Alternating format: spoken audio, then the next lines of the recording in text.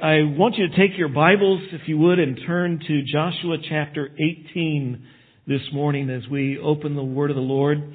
You'll want to have the text in front of you because we're going to read together and go through a lot of, I think, important truth in this chapter. Joshua chapter 18. As we begin, though, let's go to the Lord and let's ask His blessing this morning.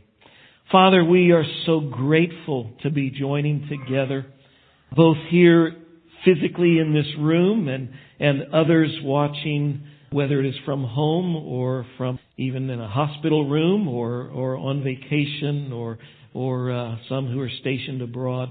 What a joy to be collectively gathered in your name to honor and worship you, to open your word and to hear from you. Father, may our hearts be ready, our ears be attentive, and may you speak through your word, through your Holy Spirit, to instruct us that we might become more like Jesus. So to that end, we commit ourselves. We ask your blessing on us in this time. In Jesus' name, amen. A good many years ago, I had the blessing of being with a number of our chapel folks on a mission trip down into Guatemala. We've made a number of those throughout the years. And on this trip, we were in a rather remote area of Guatemala. And someone said, there's a small village near here that's well known for their quality pottery. And so we took a little stop by this village. And there, as we were walking just into town, we passed a little adobe home, and coming off the home there was a little lean-to, and there was a potter at work. And so we stopped and kind of gathered around and watched. And we saw this small Guatemalan lady dressed in her typical native garb, and she took a hunk of well-chosen clay and plopped it on the wheel, the little stone potter's wheel that was, I don't know how it was rigged, but it had some pedals and leather straps, and she could move her feet and this wheel turned. And she carefully transformed that lump of clay into a very useful and very beautiful pot. And she used techniques that have been similar to those that potters have used all over the world for thousands of years. And I imagined that day as I watched her work that it was very similar to this scene that we find here in Jeremiah 18. Jeremiah 18, the Lord sends Jeremiah, the prophet, on a field trip. And so let's pick it up in verse 1 here of Jeremiah 18. Follow along as I read. The word that came to Jeremiah from the Lord, arise and go down to the potter's house, and there I will let you hear my words. And so I went down to the potter's house, and there he was working at his wheel. And the vessel he was making of clay was spoiled in the potter's hand.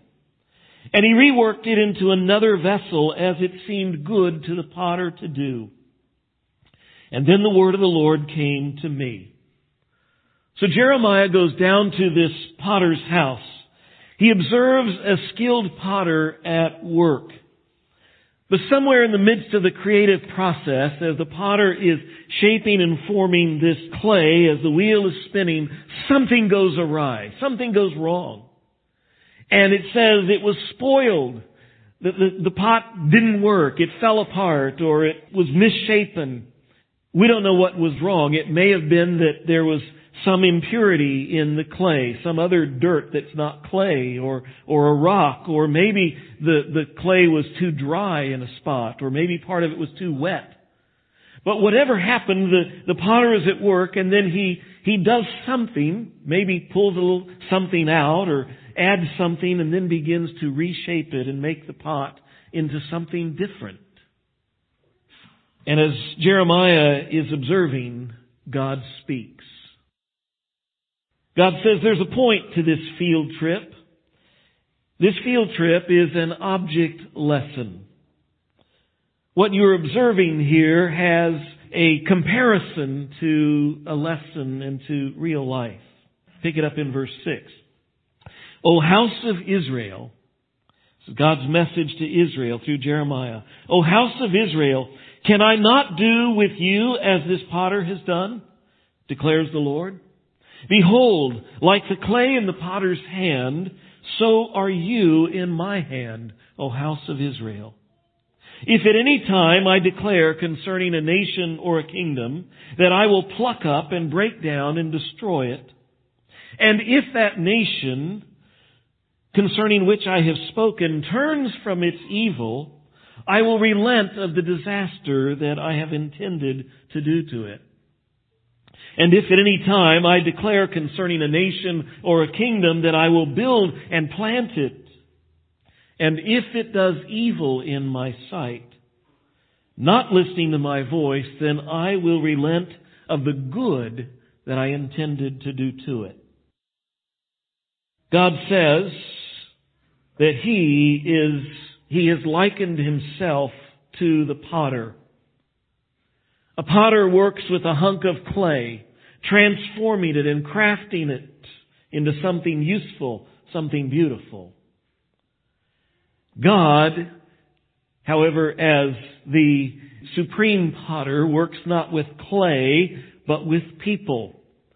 Maybe God deliberately chose this illustration because He formed man from the very dust of the earth. But He says that Israel here, God is like the potter, Israel is like the clay. And God is desiring to work with Israel, to His chosen people, to shape them, to make them into something useful and beautiful, a people of godly beauty. And God says, in the process of this, God says that He is sovereign. He is in charge. He has control over Judah or Israel. By the way, those terms are used synonymously here in this passage. We know Israel was all the people of Israel. We know the kingdom divided hundreds of years before this. The northern kingdom has been destroyed. The southern kingdom, Judah, is around, but some of the remnant of the northern kingdom is here. And anyway, sometimes these terms are used interchangeably, so just don't get confused. If I say Judah or Israel here, I'm talking about the same people, as the text does here as well, uses both. But God says that He has control over Judah, this nation, this people of Judah and Israel, just like the potter has control of a lump of clay.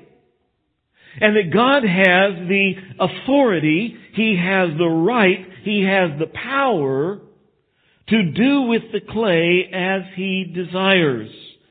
He can exalt them, He can humble them. He can prosper them, or He can destroy them. God is sovereign. The message we find in the next verse. What's the point of this object lesson? Verse 11.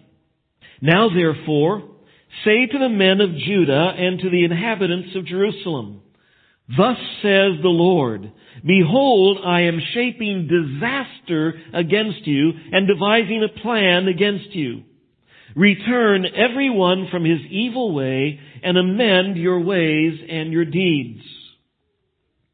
You see, the nation of Israel was birthed back when God brought the people of Israel out of slavery in Egypt. That's when the nation was born. They went into Egypt as the descendants of Abraham, a family of Abraham. And over 400 years in Egypt, they grew from a family to a nation. God delivered them from slavery, brought them out of Egypt, and God promised blessings upon them, even as He had promised to their ancestor Abraham that He would greatly bless his descendants. God promised blessing upon these people, and God took them through the wilderness to the land of Palestine, gave them the land, and as He gave them the land and they were moving in, God promised blessings upon them if they would follow Him. There was a covenant, a contract made with them that God made with them, that if you follow me, I'll bless you.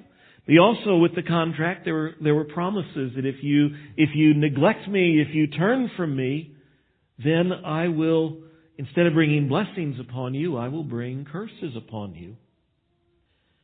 And God says here that because of their continued evil for centuries, they have been running from God. That God has changed His intention, and now He is shaping this clay for disaster. He's going to bring judgment on them.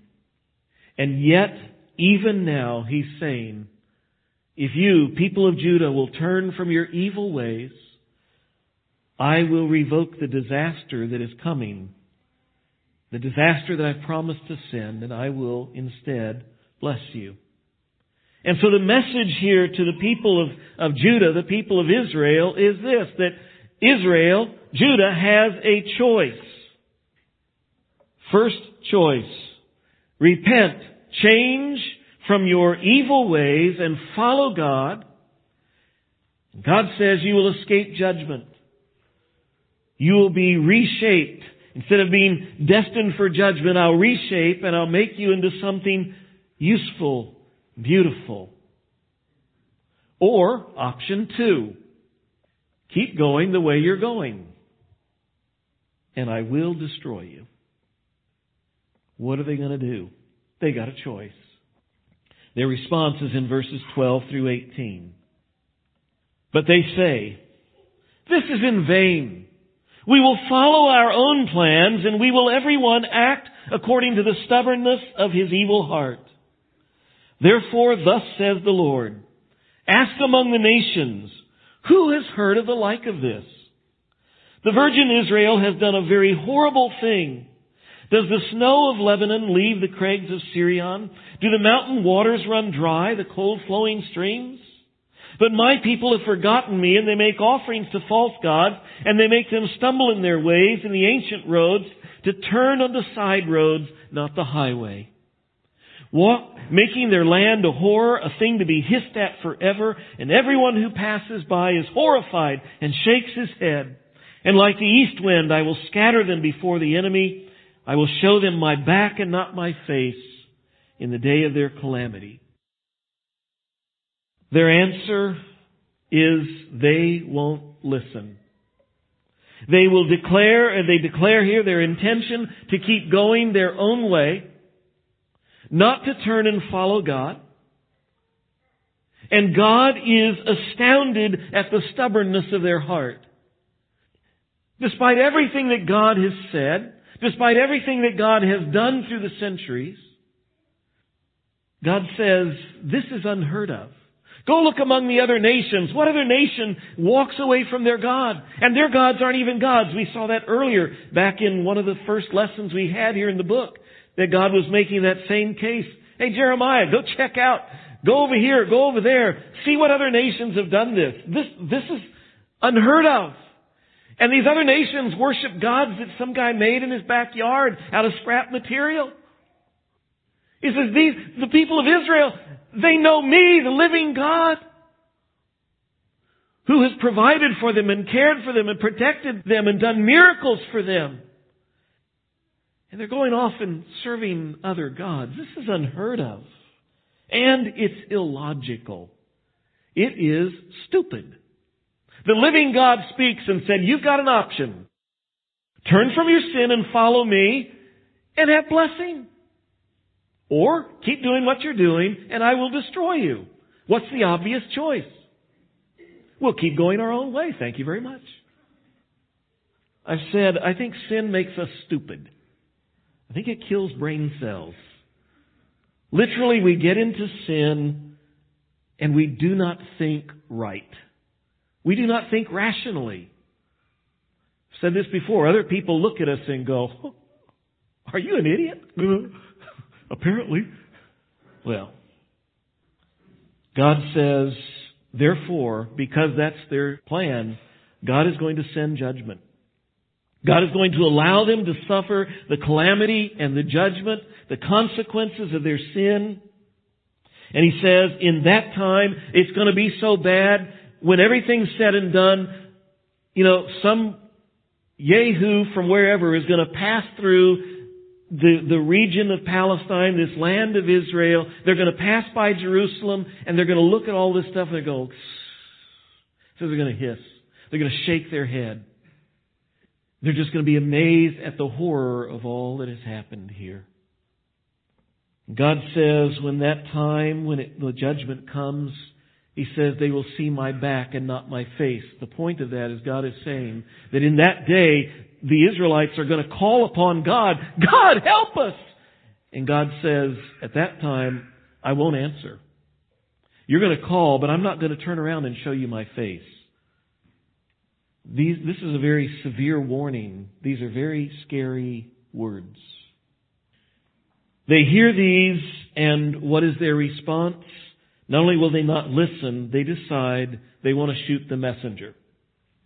Verse 18. Then they said, "Come, let us make plots against Jeremiah. For the law shall not perish from the priest, nor counsel from the wise, nor the word from the prophet. Come, let us strike him with the tongue, and let us not pay attention to any of his words." They don't like what Jeremiah is saying, so they want to go after him. In essence, what they say is, hey, forget Jerry. Forget all this talk of gloom and doom and judgment stuff. After all, they're saying, we're God's people. We still wear His name. We still got the bumper sticker on our chariot. We are God's chosen people. We still have the priests and the elders and the other prophets who all tell us, hey, we're just fine. So find some way to shut Jerry up and let's ignore his words. And by the way, we don't know the details of what happened here, because it doesn't tell us what they tried to do to shut Jeremiah up. What we do know is they didn't succeed. They didn't shut Jeremiah up. And I don't think Jeremiah was intimidated. God told Jeremiah back in chapter 1, verse 6, when God called Jeremiah, He said, "Don't be afraid of them. Don't be afraid of them, because I am with you to deliver you, declared the Lord. They won't be able to stop you." And Jeremiah, from what we can see of his ministry, he never backed down. He never let up. He was always faithful to say, here's what God says. He did endure persecution. He was beaten. He was even imprisoned. But they could never stop him. They could never prevent the Word of God from getting through this faithful man. By the way, here in chapter 18, they have a choice, as I've said. But sometime later, sometime after this, maybe it was just weeks after, maybe it was months after, maybe it was a year or 2 or 3 after, we don't know the timeline. But sometime after this comes Jeremiah chapter 19. And we're not going to take the time to read it, but there's another field trip that happens in Jeremiah chapter 19. God says, hey, Jeremiah, take a trip and go to the potter's house. Now, maybe the same potter, maybe a different one. But this time he goes to the potter's house not as an observer, not as someone to watch what's going on, but he goes as a customer. He's to go and buy a clay flask, a clay jar, a clay jug. And he does. And then he's to get a crowd of people, and he goes outside of town through the potsherd gate of Jerusalem outside, and there at the valley of Hinnom, he's to stand on the edge, and he's to take the clay pot and to cast it down, and it shatters into 1,000,000 pieces.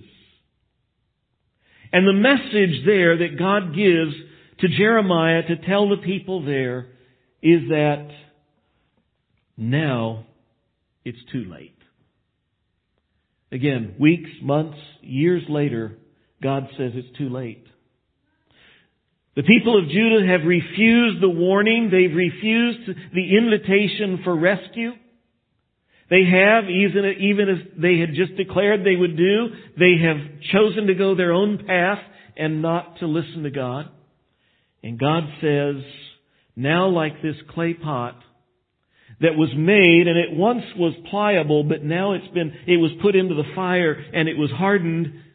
It is no longer pliable, and when you smash it, it doesn't go, it goes. God says, it's too late. The hearts of the people of Judah were no longer pliable. There's no longer a reworking this, a reshaping this. There's no longer a saving this pot. It's been hardened. Their hearts are hard. The only thing remaining is judgment. God says judgment is sure. It is certain. There is no turning back. What a very sad message. That's Jeremiah 18 and 19. The rest of chapter 18 is just Jeremiah's talking to God about just how bad things are. But God gave this message to Israel, to Judah, through Jeremiah some 2,600 years ago. And we might wonder, what in the world does that have to do with us today? 2021, United States of America. This is an interesting story. Thank you, Pastor, for sharing. Let's go home. What does this really have to do with me, with us today? I just want to call our attention to 3 of what I think are many possible lessons for us in this chapter. The 3 things that were laid upon my heart as I read through this passage this week. The first is this. Go back over to what I started as the first of the message, and that is that God is sovereign. God rules. He is the potter. He is the creator of all the universe, of all there is. He is our creator. And as our creator, He has both the right and He has the power. He has the authority to do whatever He wishes. He is the ultimate authority. There is no one above God. There is no celestial Supreme Court He has to answer to. He answers to no one. He does whatever He chooses. He is God. Brothers and sisters, quite frankly, that's a message we need to hear today. See, especially in our culture, maybe it's always been that way, but I see it so prevalent in our culture that we like to think that we are the authority. That we, mankind, are the ultimate authority. But contrary to our modern thinking, God doesn't need our approval. He doesn't need us to take a vote to see if He can do something. God's Word, God's decrees do not need to be updated to align with modern human sensibilities. Though I have heard numerous people in the last few years say just that. Well, Christianity and the Bible and all these things, they all need to be updated. They're outdated.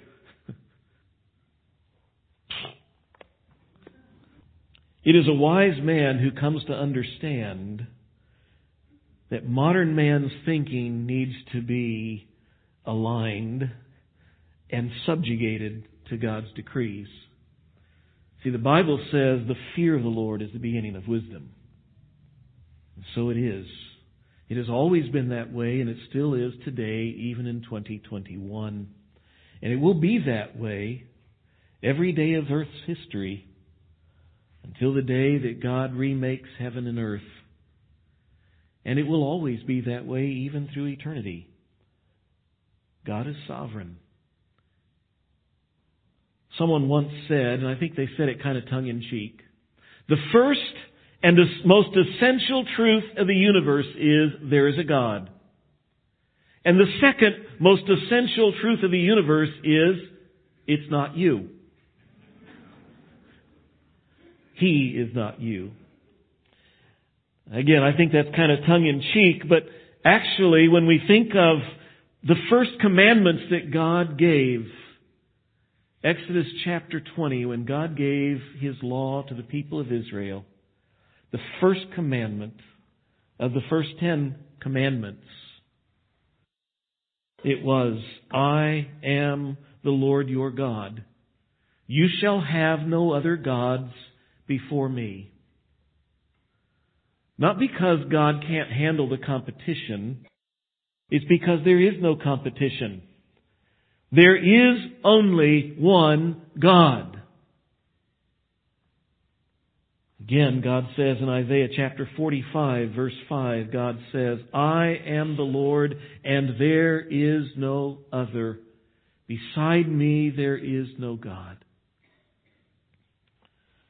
So a few verses after that, in verse 9 of Isaiah 45, Isaiah says, along with Jeremiah, this same thing. The proper response to God is to honor Him as God, to submit to Him and obey Him. And he uses this same illustration of the potter and the pot. He says this, woe to him who strives with him who formed him. In other words, woe to the man who strives with God. That man is a pot among earthen pots. Does the clay say to him who forms it, what are you making? Your work has no arms. Go and watch any potter at work. You will never hear the clay speak up to the potter and say, what are you doing? And yet that is what man does to God. What are you doing? Man argues with God. In our generation, I haven't seen it before throughout most of human history. There have been a few times, I'm sure. But our generation is celebrating people who scream up at God, no, I will not be what you have made me to be. I am not what you have made me to be. And they deny the obvious reality that they are what they are, what God made them to be. It is the ultimate rebellion against God, and it's celebrated in our generation because by and large, we live in a world that is in rebellion against God. The only reasonable and proper response to God is to honor Him as God, to submit to Him, obey Him. I love the way that James Weldon Johnson said it in the poem that he wrote called The Prodigal. There he said, young man, your arm's too short to box with God. We know those words ended up in some songs as well.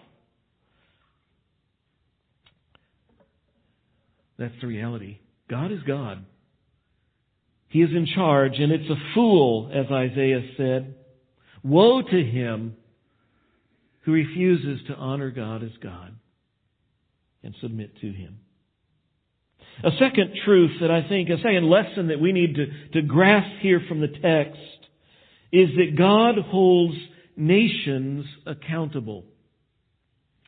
God is primarily speaking here in this passage. He's speaking, we see it all the way through, to the people of Judah, to the people of Israel.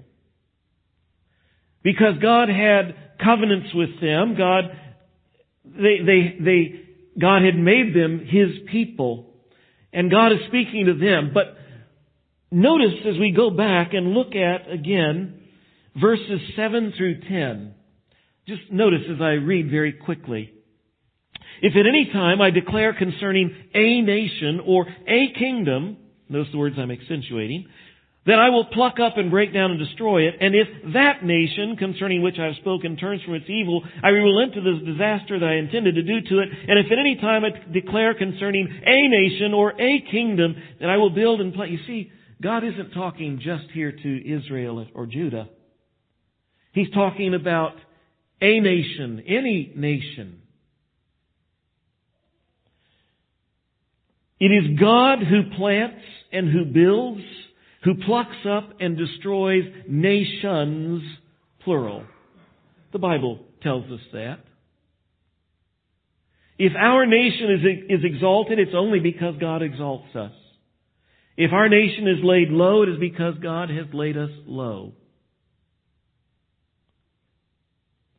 And God here is telling us that He chooses to respond to each nation based upon their response to Him. Even as the potter responded to the changes in the clay.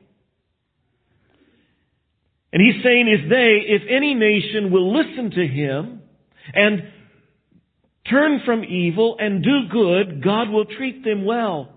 And if any nation will persist in doing evil, God will bring disaster upon them. God deals with nations according to their deeds. If you doubt that, in fact, Jeremiah goes on. You get to Jeremiah chapters 46 through 51, and everything in Jeremiah 46 to 51 is a message from God to other nations. Nations around Israel and Judah. 9 of them specifically are mentioned as God declares judgment on these other nations. Even if He's declared judgment on Israel and Judah, God is declaring judgment on these other nations because of their sin. Now, why do I bring all that up? Because, brothers and sisters, I'm not a prophet, nor the son of a prophet. I don't have the gift of prophecy. But I can say, based upon the Word of God, from this passage and others, I can say confidently that unless there is a great revival and repentance in the United States of America, unless there is a turning from evil that is in our land, then judgment is coming upon us. Maybe this week, maybe this year, maybe 50 years from now. I don't know when it will be. God promised judgment on the nation of Israel and Judah for a couple of centuries before it came. Why? Because God is patient and He kept giving them opportunity after opportunity after opportunity to change. Ultimately, they refused to do it, and as we saw, as we talked in the next chapter, God says, okay, now it's too late. There's going to come a time, unless we repent, that our nation will be judged. I don't like to say that, but I can't escape it from Scripture. A few decades ago, one of our former pastors, Jim Kane, he used to say, if God doesn't judge America, He'll have to apologize to Sodom and Gomorrah. You know, in the decades since Jim said that, the evil in our land has only gotten more and more blatant, more and more perverse, more and more pervasive. And even to the point where so many things that are considered evil are celebrated as good. I'm afraid judgment is coming. If you don't believe that we live in a sinful, evil land, you don't even have to talk to Christians to realize that's true. Go talk to most of your neighbors who all they have to do is turn on the TV or go to their computer and just see the stupid, awful, raunchy stuff that's going on in our country. The violence, the hatred, the animosity, the greed, the selfishness, the immorality. So what are we to do as godly people, as Christians in such a time? As believers in Jesus, what are we to do in light of this truth that God holds nations accountable and we live in a land that is filled with evil? Well, let me suggest 5 things. First, we are to confess and repent of our own sin. Because the reality is, every one of us are guilty as well. In some manner, to some degree, we are all sinners. I can't recall off the top of my head who it was that said it. One of the great revivalists of, I think, the past century said, if you want revival, he said, draw a circle in the ground and then step in it and then ask God to send revival on everybody inside the circle. I think he's right. Which brings me to the second thing we need to do, and that is we need to pray. We need to pray for revival in our country. Thirdly, we need to then live faithful and godly lives. We need to repent of our own sin, and then we need to start doing what is right.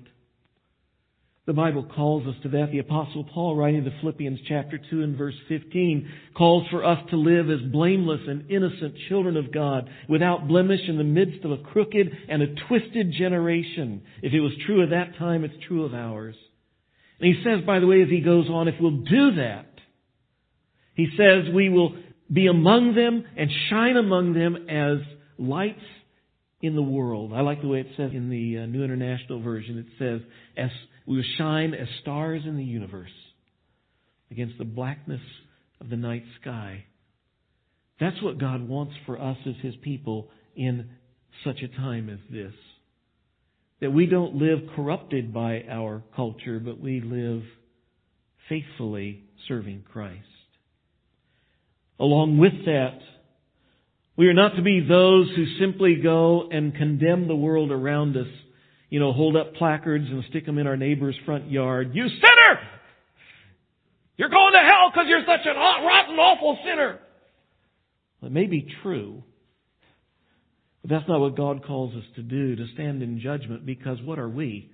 We are sinners who have been redeemed and transformed by the grace of Christ, not because of our own goodness and our own worth.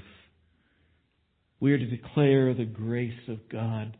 We are not only to declare it, we are to demonstrate it. The Scripture calls for you and me to be people who demonstrate the grace and the love of God in the way that we love and care for those around us.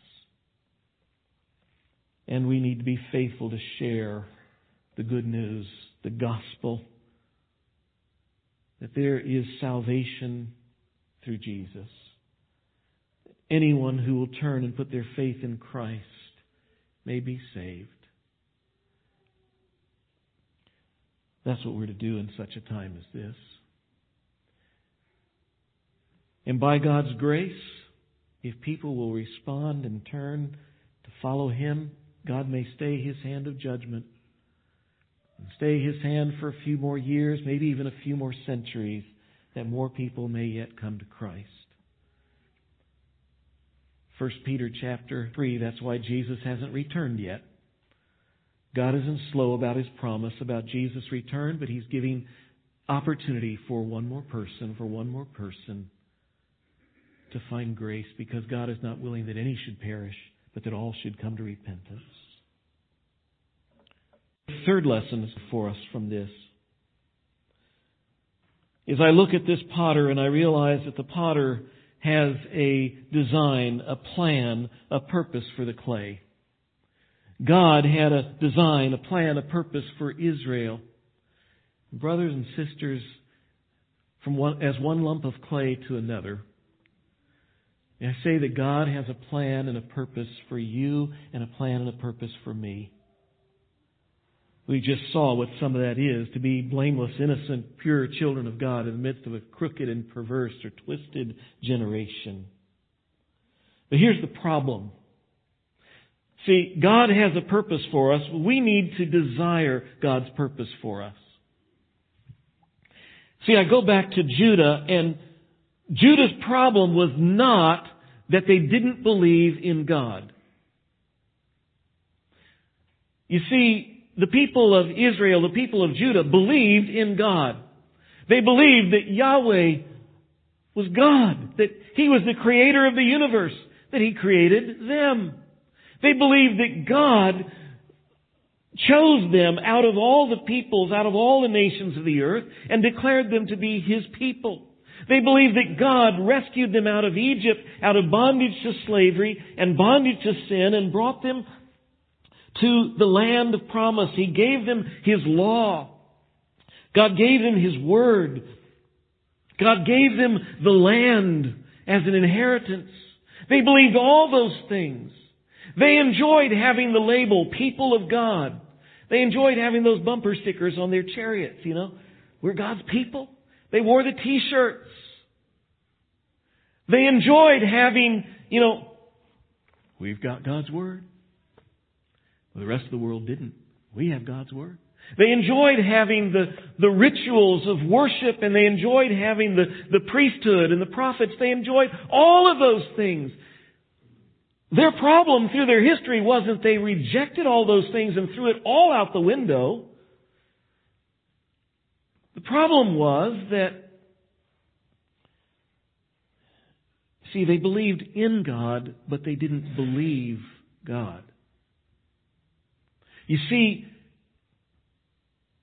whenever God's purpose, whenever God's intentions, whenever God's plans were different than their own plans and their own intentions and their own desires, they said, "Oh God, we love you, we like you, we enjoy having your name on us, we enjoy these things, but we want to go this way." That was the whole thing with idolatry. It wasn't because they didn't think God existed. It's because if we follow these idols, we get some things that God doesn't let us have, or we get things, that we don't think God approves of, or we get some things that we don't think God will give us. We don't really trust that God is going to give us what we want. They thought, they had some good things in their mind that they wanted, and they didn't think that they either thought that God wasn't capable of giving it, or that God simply wouldn't give it to them. And so they said, we have a better plan. We're going to go get this ourselves. It was a disastrous plan. But that's what they've been doing for centuries. Naming themselves as God's people while chasing their own desires and their own interests and their own plans and snubbing their nose at God. Before we're too hard on them, by the way, notice we see it back in verse 11. Let's just go back and look there. Where God calls and He says, "Return everyone from his evil ways, amend your ways and your deeds." But they say, verse 12, "This is vain." What that literally means is, this is useless, it's hopeless, it ain't never going to happen.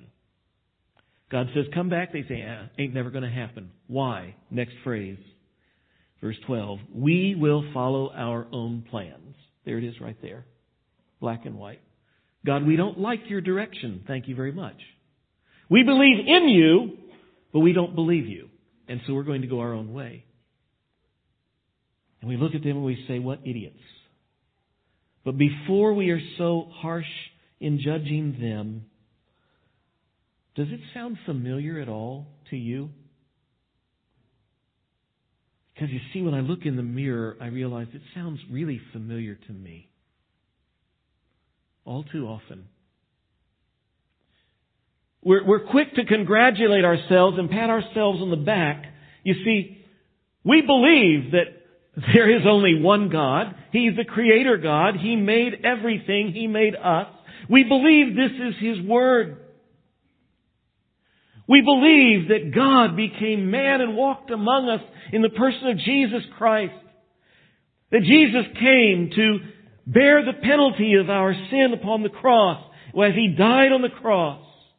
And that He rose again victorious over sin and death 3 days later. And we believe that, as the Scripture says, that anyone who will put their faith and trust in Jesus Christ will be rescued from sin.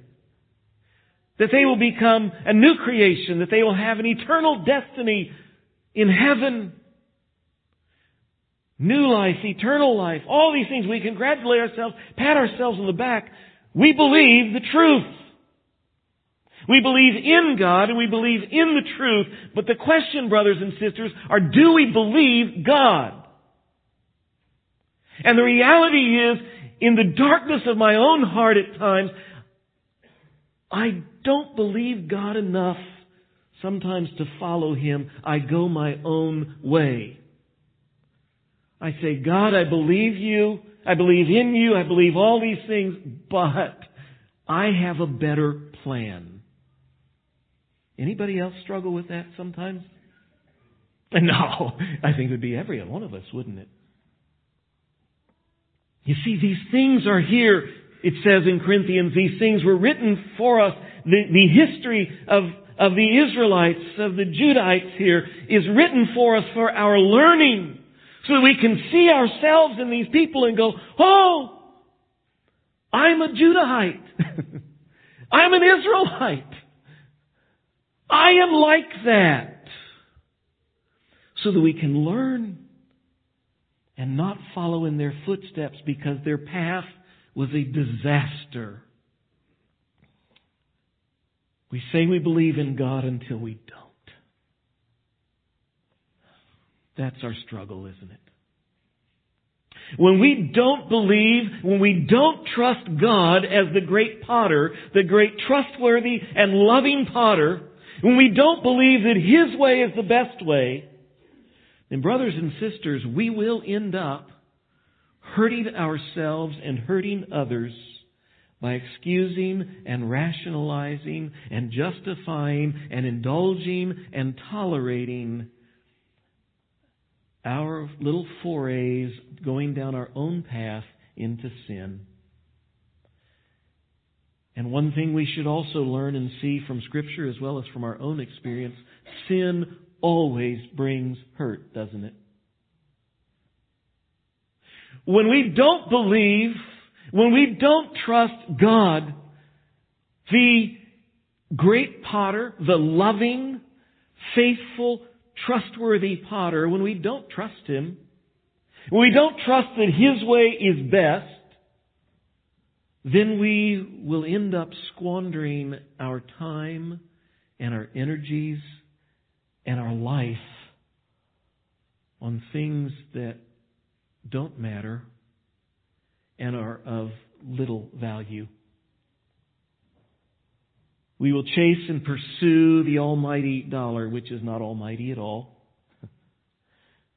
We will chase and pursue possessions and houses, and pleasures and popularity and all of these other things which in the end will be worth zero. Nothing. When we don't believe, when we don't trust that God, the great and loving potter, we don't believe that He is trustworthy and that His way is best,